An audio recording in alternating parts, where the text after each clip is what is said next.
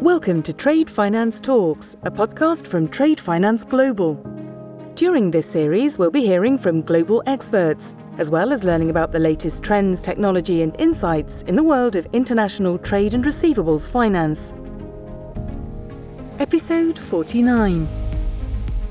Under a payables finance program, the buyer is able to implement such a program which can augment their supplier's working capital. In this way, there's a confirmation that they're actually able to get paid in 5, 10, 15 days. They don't have to wait 60 or 90 days to get paid. We believe that such practices absolutely do not represent of how payables finance programs are used by the majority of buyers and sellers in mutually supportive supply chains. I'm Dipesh Patel, editor at Trade Finance Global. Now, optimizing the cash conversion cycle is the corporate treasurer's secret sauce. The crucial formula balances and measures out how the cash in a company is converted through inventory and accounts payable, sales and account receivable, and then back into cash. Why is this important? Well, cash is king, and so is liquidity, both for buyers and sellers. The buyer-led program, Payables Finance, is aimed to benefit both buyers and sellers, optimizing working capital and the cash conversion cycle, whilst at the same time providing sellers with alternative, potentially cheaper sources of capital, whilst allowing suppliers to get paid earlier. The supply chain finance technique of Payables Finance is regarded by the industry as a useful and beneficial tool for both buyers and suppliers. Yet recently it's come under significant scrutiny by the press, financial ombudsman, and various regulators around the world. Add to this the financial distress wrought by the COVID-19 pandemic, with SMEs tending to be the first to feel the effects of the financial crises. So today we'll be discussing this in much more detail. I'm delighted to be joined by three exceptional guests who are ensuring Payables Finance remains a force for good. We have Peter Mulroy, Secretary General of the FCI, Stacey Factor, SVP of Trade Products at BAFT, and Christian Hausherr, Chairman of the Global Supply Chain Finance Forum, GSCFF, and Product Manager for Trade and Supply Chain Finance, EMEA, at Deutsche Bank. All welcome to Trade Finance Talks. So to start off with, let's have a very quick introduction. In no more than 30 seconds or less, who are you, where are you from, and what do you do? Peter, over to you. Hi there, Dipesh. Thank you. I am Peter Mulroy, Secretary General of FCI. I am from the United States. My background is in corporate banking, trade finance, and factoring receivables finance. I basically came over to the Netherlands in 2013 to oversee FCI, which is the Global Association of Factoring and Receivables Finance Companies around the world. We're based in 94 countries with nearly 400 members. Thanks, Peter. Stacey, over to you. Hi, this is Stacey Factor from BAFT. I'm the SVP for Trade Products, transaction banking organization covering cash and trade. My background is in commercial banking and trade finance, and I've been at BAFT now for 7 years, covering all the issues that are challenging and important to the trade finance industry globally. Thanks very much, Stacey. And Christian, over to you. My name is Christian Hausherr. I'm German, and since 2009, I work as a product manager in trade finance for Deutsche Bank out of the Frankfurt head office. And since 2018, I also act as the chairman of the Global Supply Chain Finance Forum. Thank you very much. And what a truly global group from the US, the UK, Germany, and the Netherlands. So Christian, as chairman of the Global Supply Chain Finance Forum, can you briefly explain what it is and the key aims of the GSCFF? Yes, happy to do so.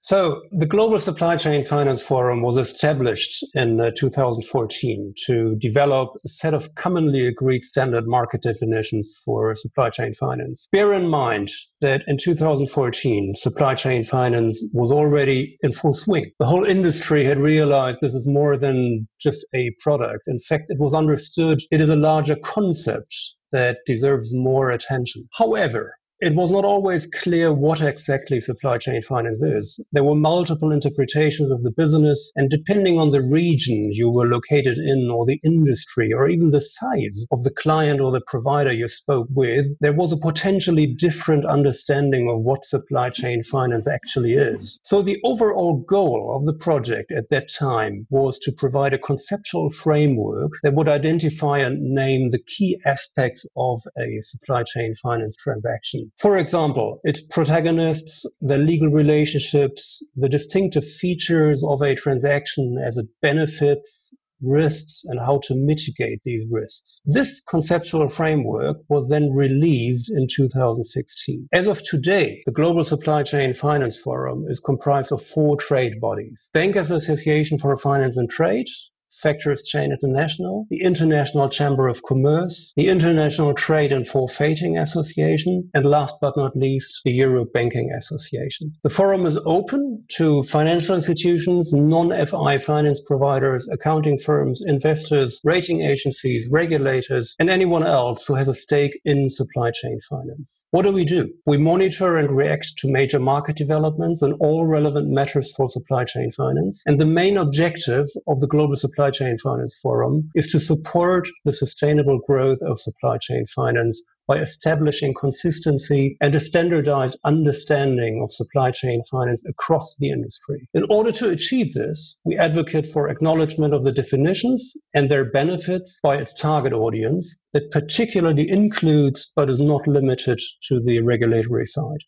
Thank you very much, Christian. And I guess the growth of supply chain finance over the years has really meant that the need for a forum such as GSCFF is really necessary. Stacey, let's start with some definitions, which I think the forum makes a really good point around clarifying to the entire industry. What is the definition of the buyer-led term payables finance? And we still get people confused about the difference between supply chain finance and payables finance. Can you clarify this for us? First, I'll cover the difference between supply chain finance and payables finance. As Christian said, supply chain finance is the overarching term for buyers and suppliers connecting with each other and buying and selling with each other on different terms. The payables finance is actually one of 8 techniques that the Global Supply Chain Finance Forum identified back in 2016. From our perspective, payables finance is actually one of the largest and the fastest growing of those techniques. It is essentially, and if you look in our paper, you'll see it says a buyer-led program within which sellers in the buyer supply chain are able to access finance by means of receivable purchase. What does that really mean? It means that a buyer and a supplier enter into a commercial arrangement. A buyer is buying supply goods from multiple suppliers around the globe. And in order to facilitate the supply chain and to keep their access to supply very strong, they enter into these relationships and these arrangements. What does it really mean? A buyer will speak with its bank or its financial intermediary, who will then become a paying agent, simply paying for invoices at their maturity date. What happens in the program is that the buyer provides an unconditional commitment to pay to the financial institution at a date certain, at a time certain. So let's say they commit to pay in 60 days. No matter what, that invoice will be paid in 60 days. On the other side, the bank or financial intermediary will have a separate arrangement with that buyer's suppliers and offer them the opportunity to discount those receivables. In other words, not to wait 60 days to get paid, but to get paid on or before the 60 days. So the seller can opt in or opt out of the program. They can decide to discount an invoice in 5 days or in 10. They can decide to discount multiple invoices on or before, as I said, the due date. But it is highly beneficial to both sides.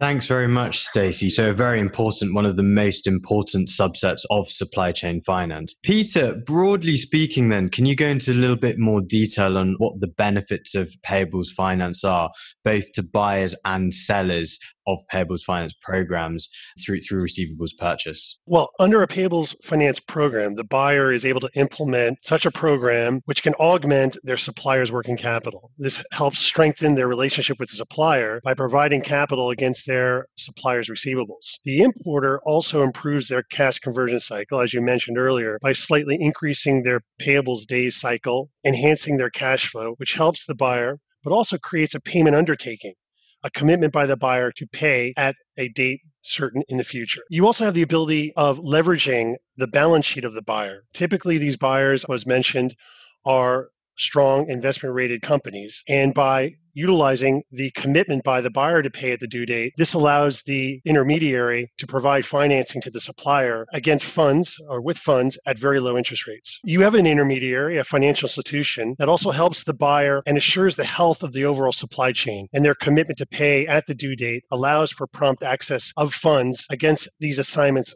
of receivables by the supplier. The other benefit is also a liquidity diversification. We're in hard times, and many companies want to ensure that they find new sources of capital. I would identify as well companies in emerging countries. This practice has become a lifesaver for many SMEs there. Why?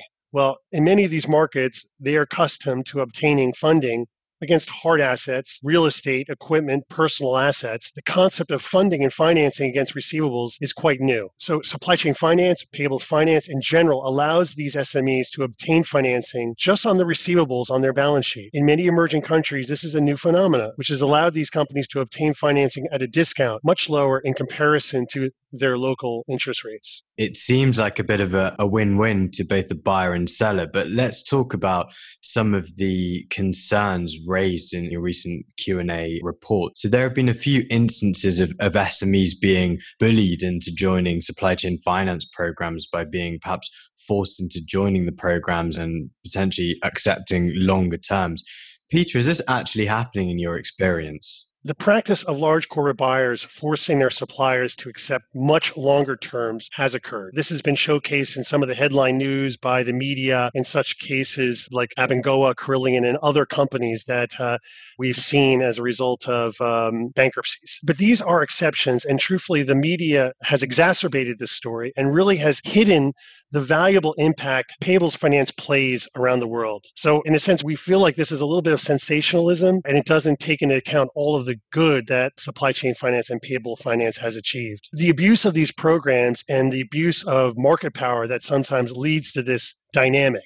So it does occur, but it is truly the exception. I would say the vast majority of transactions that are taking place conducted by regulated financial institutions around the world are doing this in a very safe, sound way that's benefiting both the importer, seller, and the domestic buyer or seller. There is this issue in various governments that they've created regulations enforcing minimum terms due to the fear that this abuse is occurring and that these suppliers need some type of protection. Our group believes that there should be freedom of contract, that the seller and buyer should have the freedom to decide what those terms should be. But at the same time, we recognize the importance of ensuring that both the buyer and seller work under a fair system and work under a means by which terms are done not exaggerated way. We recognize it's happened. We believe it's very minimal. And we believe at the end of the day, supply chain finance, payables finance itself has been an incredible means by which to expand working capital financing to companies which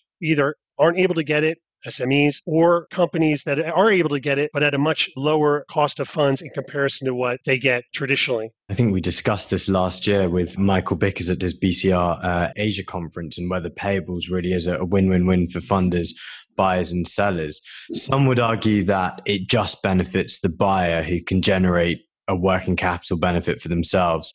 Stacey, what are your thoughts on this, and are there genuine seller benefits? Thanks for the question. I think Peter went through many of them at a very high level, but the bottom line is that the seller can get paid almost immediately. They used to have to sit around and wait 30 or 60, 90 days to get paid, and even then, their buyers were stretching the repayment. Because they were smaller than the big buyers, they were sort of forced into waiting. In this way, there's a confirmation that they're actually able to get paid in 5, 10, 15 days. They don't have to wait 60 or 90 days to get paid. Also, remember, as Peter said, they are going to get a discount rate from the financial institution that is better than the one that they could get from their local banks. Why is that? That is because we're leveraging the credit of the strong buyer. So it's a combination of the rating of the strong buyer as well as the supplier. And it is a very beneficial rate that it's going to be received by that supplier. As Peter also said, it just gives them added liquidity. They're not borrowing from their local bank. They're actually tapping into additional liquidity and additional funds globally. And they're not having to post their physical assets. The only thing they're really posting is, or selling, I guess you could say, is their invoices, their receivables. Thanks, Stacey. Just in recent months, we've seen the SEC asking some of the largest corporates for more information on their payables programs. The Australian Ombudsman has also accused large corporates of pressuring suppliers to join SCF programs and also manipulating data or using AI even to optimize buyer balance sheets. Christian, what are your thoughts on this misuse? This is actually three questions in one. So let me address your points one by one. Firstly, the SEC's interest in large corporate payables finance programs is likely an outcome of the recent discussions on the alleged intransparency of balance sheets. The issue of intransparency has been acknowledged by the industry and is currently on top of the agenda of the accounting standards bodies. Given the recent discussion at the FASB, we expect more guidance on this matter by latest at the end of this year. This progress should hopefully also satisfy not only the SEC, but also other relevant stakeholders like investors and rating agencies. Now, let's talk about the perception of sellers being pressurized into supply chain finance programs, and Peter already addressed that point. The misuse of payables finance and reports of suppliers being forced into accepting unfavorable terms are surely extremely worrying. Yet, we believe it is a misconception to assume this is a general market trend. We believe that such practices absolutely do not represent of how payables finance programs are used by the majority of buyers and sellers in mutually supportive supply chains. Last but not least, manipulation of balance sheets. I am not an accountant, I'm a banker, but I would not say that corporates generally try to disguise or manipulate their balance sheets when implementing a payables finance program. The matter of the fact is that current accounting standards leave room for interpretation when it comes to the reflection of a payables finance program in a corporate balance sheet. This deficiency has been understood and it's taken up by the industry. And following the recent discussion at the FASB, we expect the situation to significantly improve over the next years.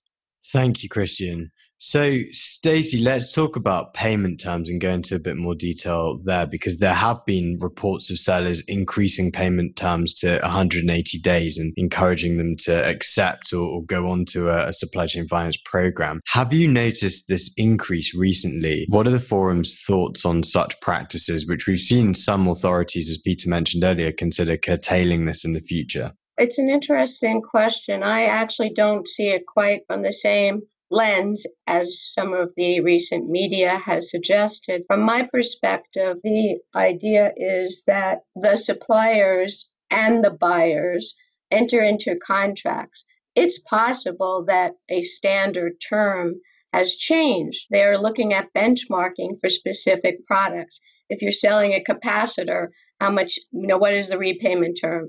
If you're selling something more sophisticated or less sophisticated, what is the actual term? So the industry does a lot of benchmarking. It could end up actually that they do request additional time for payment. But at the same time, remember, if they stretch it out to 60 or 90 days, seller can still get paid at the same date, at the same time. Now, that's one thing. And the other thing is, it also could go in the opposite direction. It could be that it's an increase. But on the other hand, that increase or decrease will not be felt the same way by the seller if they are having the ability to discount their invoice with their bank or financial provider. Great, thank you. And I think just to go into a little bit more on that, because I know, Stacey, you've had a lot of meetings involving FASB and IFRS.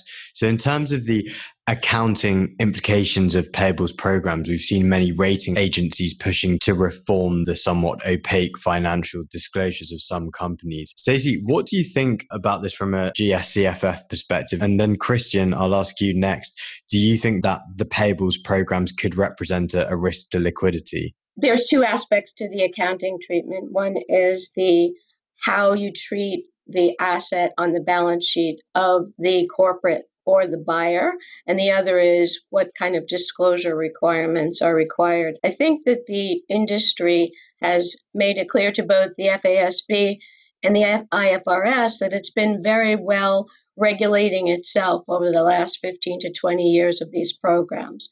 So they really do know the difference between a trade payable and a loan.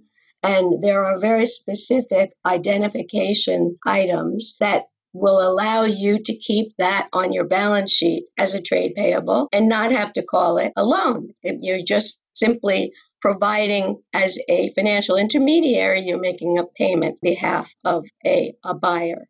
So I think from that perspective, the FASB and the IFRS have thought that the industry is self-regulating very well. BAFT has written a paper together with its Global Trade Industry Council on what are the principles that you would suggest are the best to provide this framework. There is no reason to believe that is the only structure, that is the only technique, i.e. payables finance. But if you follow those guidelines, then you will be able to call it a trade payable on your balance sheet. The question of disclosure, I think everyone in the industry is very, very supportive of more disclosure and transparency on the financial statements of the buyers. But the real challenge, the real question is, how do you do that? How do you depict that?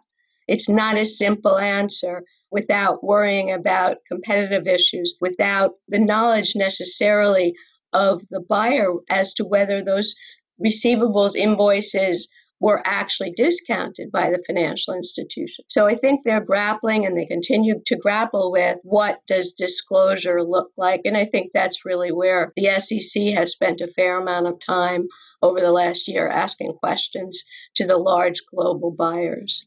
And Christian, over to you. So regarding your question with regards to liquidity, let's maybe go a step back and look at how a payables finance program is set up. So usually payables finance programs are provided, let's say, by banks. Before any such kind of program is set up, there will be a credit analysis of the respective buyer. There are people who are able to read balance sheets, corporate balance sheets, and they will take a decision on the credit facility a buyer is good for. This credit decision will not differ at all from a credit decision as compared to a standard loan, right? So what will be taken into account is the purchasing volume, the payment terms the buyer intends to negotiate with its sellers, and all those details will then ultimately result in a credit facility, and that actually supports the liquidity of a corporate. So there is actually less risk as compared to a non-payables finance situation. Keep also in mind the mutual aspects of the supply chain finance program. It does not only support the liquidity of the buyer, it also supports the liquidity of the seller. So a well set up payables finance program is actually reflecting one-to-one the production cycle of a corporate. Coming back to the aspect we discussed earlier, regulatory limitations when it comes to payment terms. This is also something where you can see it does not make sense to simply say, okay, I limit all payment terms to 30 or 60 days. There is no one-size-fits-all. Payables finance programs, in fact, enable a corporate to exactly tailor their payment terms together with their sellers to their production cycle. And in the end of the day, everyone will benefit from that. Thanks very much, Christian. I guess it's a bit of a tricky balance in this case, really. Peter, at what point does a payables finance program become more risky than rewarding to the somewhat smaller seller or the buyer? Well, there is risk everywhere. So just look at three risks. Of course, what Christian just talked about, which is the traditional credit risk of the debtor buyer, fraud, so buyer-seller fraud, collusion, and dilution. So from the credit risk perspective, this is well managed, as Christian mentioned, by the financial institution. And really, if you look at the last 20, 30 years, you have very few examples, especially major examples of large bankruptcies or liquidations that was due to decision taken by an FI from a credit risk perspective. There are other examples, and more relating to fraud, and that's what we've seen. Issues relating to financial reporting. So, and we saw this in the case of Abengoa and Carillion, where these programs were not reported, and hence funding of these programs represented a very large percentage of their overall debt. It was hidden. And this is one of the arguments, of course, that the rating agencies and others have made about the adverse effect of not having transparency. The other is collusion, of course. So when the buyer and seller collude against the financial institution. And we really haven't seen that as well. There was a case in Mexico years ago that involved very large, actually it was a government subsidiary company in Mexico and a supplier, one buyer. And it wasn't technically supply chain finance or payables finance, but it was a very large case. It made people wake up to the fact that collusion exists. But really, since then, there's been no cases of collusion to this magnitude. And the last is dilution. And we all know that these payables finance programs basically eliminate the issue of large dilution from the standpoint that they're committing to pay at a specific period of time. And that commitment obviously enhances the undertaking. Doesn't mean that dilution goes away. And this is important to state because this goes back to the accounting question that was raised earlier and which Stacy correctly answered. And that is, a payable should remain as a payable, in our view, on the balance sheet of the buyer as a liability because it doesn't change the nature of that liability, meaning the buyer still has the ability to raise a dispute. But as it relates to the payment of that invoice, they basically are committed to making that payment, but they would basically exercise and discuss this issue of dispute with the seller and basically take that amount that is in disagreement, which hopefully has been agreed between the seller and supplier and the buyer, and it is applied to future invoices. But in our view, really eliminated to a great degree under these payables finance programs. Hence, it creates a healthy system. Why? Because you have a significant due diligence on the buyer. You have a due diligence in essence of the supplier. You have a verification on both sides that this is a legitimate trade transaction, and you have the assignment of the receivable. And that's all backed by what we call the real economy, underlying goods and services. These comments that some of the rating agencies and others have raised relating to systematic risk, in our view, is just the opposite. If anything, these programs just do the opposite. They create basically stability because it's not just a loan where a loan could go bad. It's basically a program whereby the seller and the buyer are both involved and engaged, and you have verification and authenticity and visibility of the product. Now, specifically to your question for the smaller seller, the SME, there is only upside benefit in our view. As I mentioned previously, we understand that the financing of the long tail has evolved. So we see more and more SMEs being incorporated under these supply chain programs, which is a good thing. And that will only help support the capital distribution under these programs to SMEs. For the buyer, of course, the risk is what we are seeing today in this COVID environment. We see an increase in the overall risk, a slight reduction in capacity, but at the end of the day, FIs are looking at the strength of the companies in play. And yes, we saw in 08-09 some changes, so some modifications to programs, but we also saw a huge takeoff and an increase of these programs because of the secured nature. So the financial institutions obviously look at this as a positive because they, again, all the things I just mentioned, the ability to monitor risk, to have underlying transactions, to be able to have visibility and authenticity.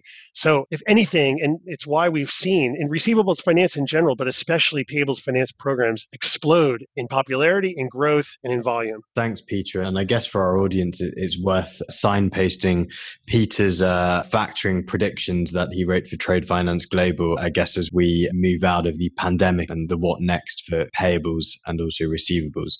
So to conclude, COVID-19 certainly calls for more credit lines to support those businesses that need it. Christian, what is Global Supply Chain Finance Forum doing to promote best practices in supply chain finance techniques during the current financial and health crisis that we're seeing? Well, COVID-19 certainly is an exceptional situation. Over the past month, we have seen that governments and banks across the world have undertaken everything to support the economy and prevent companies from going insolvent. Independently of the current COVID-19 crisis, the Global Supply Chain Finance Forum continuously advocates for the standard definitions that we published in 2016, as we believe these standards will help to sustainably foster the supply chain finance market. But the Global Supply Chain Finance Forum is not only promoting these standards, we have also been working on a series of additional guidance documents for the techniques included in the standard definitions. The first report on receivables discounting was published in June 2019, and the next guidance paper in the series will cover payables finance, and it's expected to be released later this year, latest in Q4. Additionally, the BAFT Global Trade Industry Council will shortly release a payables finance principles document, another strong reference document in this respect. Stacey already talked about that. To conclude, the Global Supply Chain Finance Forum and its sponsoring industry associations strongly support economic growth through the use of supply chain finance techniques. This includes the standard definitions and additional guidance to any interested stakeholder how these techniques can be implemented and appropriately used by finance providers and their clients. Thank you very much. So Christian Hausherr, Stacey Factor, Peter Mulroy, it's been an absolute pleasure having you on Trade Finance Talks today. More information on some of these standard definitions and techniques can be found on supplychainfinanceforum.org and also from the sponsoring organizations and associations, so BAFT, EBA, FCI, ICC, and ITFA. Thank you very much. Catch you soon. Thanks for listening to Trade Finance Talks. Be sure to subscribe to our podcasts at tradefinanceglobal.com.